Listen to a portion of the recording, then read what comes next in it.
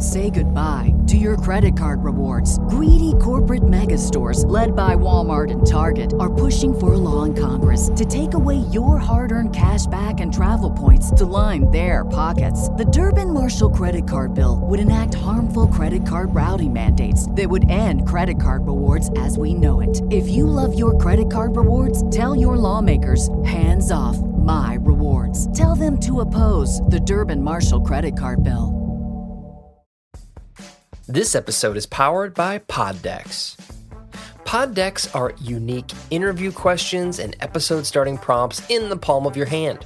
So whether you're a new podcaster or existing broadcaster looking to grow your audience and have more meaningful conversations, you're going to want to check out Pod Decks. Now, if you want to get 10% off your order right now, you can go to poddecks.com and type in coupon code, what's the code?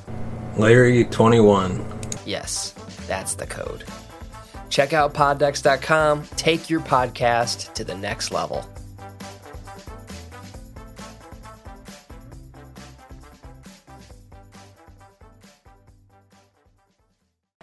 Welcome to the True Crime Never Sleeps podcast. We dive into stories of true crime, from unsolved cold cases to historic kidnapping to gangsters and beyond. We are your source for true crime. We thank you for listening. Welcome to the True Crime Never Sleeps podcast. I'm your host, Larry Leese. And on today's episode of Murder Monday, we dive into the murder of Lizzi Marriott. But first, we'd like to thank our sponsor, Audible, for sponsoring this episode. Audible is home to over thousands and thousands of audiobooks from any kind of genre, whether it's fiction, nonfiction, historical fiction, romance, sci-fi. The choices are endless. If you're interested in a free 3-month trial and audiobook at your choice, head on over to audibletrial.com/Larry21. And without that, and with further ado, let's head on over to today's story. Lizzi Marriott was a 19-year-old student at the University of New Hampshire. She was studying marine biology and was described as a bright, ambitious young woman with a passion for marine life. On October 9th, 2012, Lizzi went missing. She was last seen by her friends at a dinner party in Dover, New Hampshire. Lizzi's friends became concerned when they couldn't get in touch with her the following day. They knew it was out of character for her to not respond to their calls and texts. Her family was notified, and they immediately reported her missing to the police. The police began to investigate Lizzi's disappearance, interviewing friends and family, and conducting searches in the area.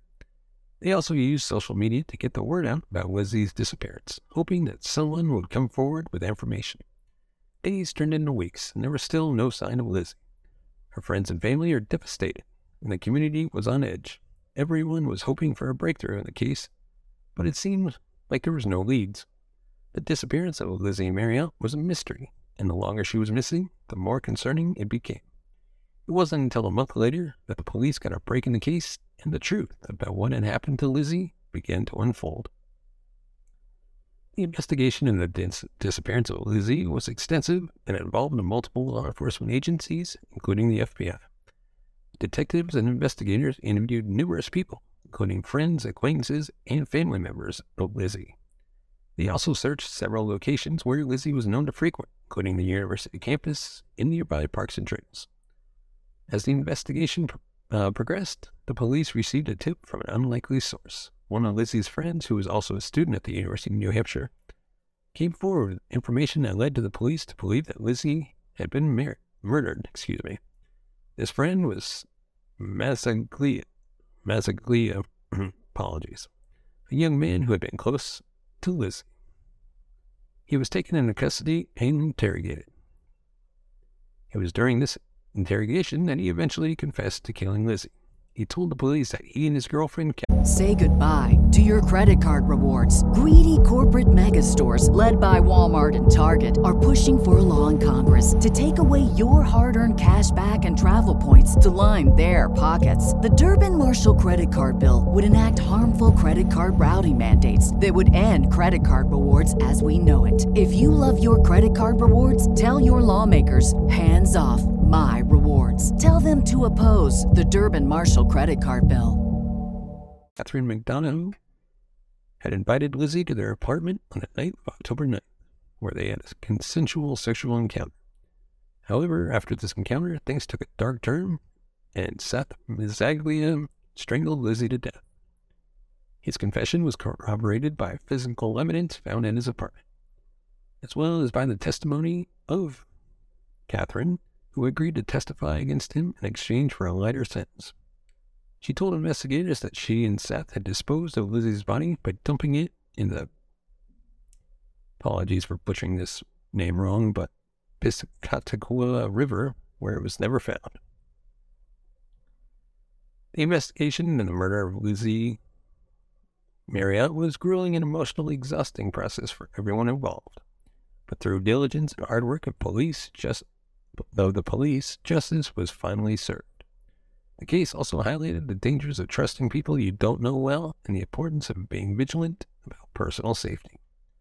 The trial of Seth, the man who was charged with the murder of Lizzi, began on May 27, 2014 in the Stratford County Superior Court in New Hampshire. The trial lasted for nearly a month, during which time prosecutors presented an overwhelming amount of evidence against Seth. Prosecutors used forensic evidence to show that he had strangled Lizzi to death and then disposed of her body in the river. They also presented evidence showing that Seth had attempted to cover up the murder by tampering with evidence and misleading investigators. In addition to physical evidence, prosecutors also presented the testimony of several witnesses who had interacted with Seth and Catherine in the weeks following Lizzi's disappearance. These witnesses testified that Seth had been acting strange and that he had made comments that suggested he knew more about Lizzi's disappearance than he was letting on. Seth's defense team attempted to argue that he was not responsible for Lizzi's death, and that McDonough had acted alone in killing her. However, this defense was quickly dismantled by the overwhelming amount of evidence presented by the prosecution.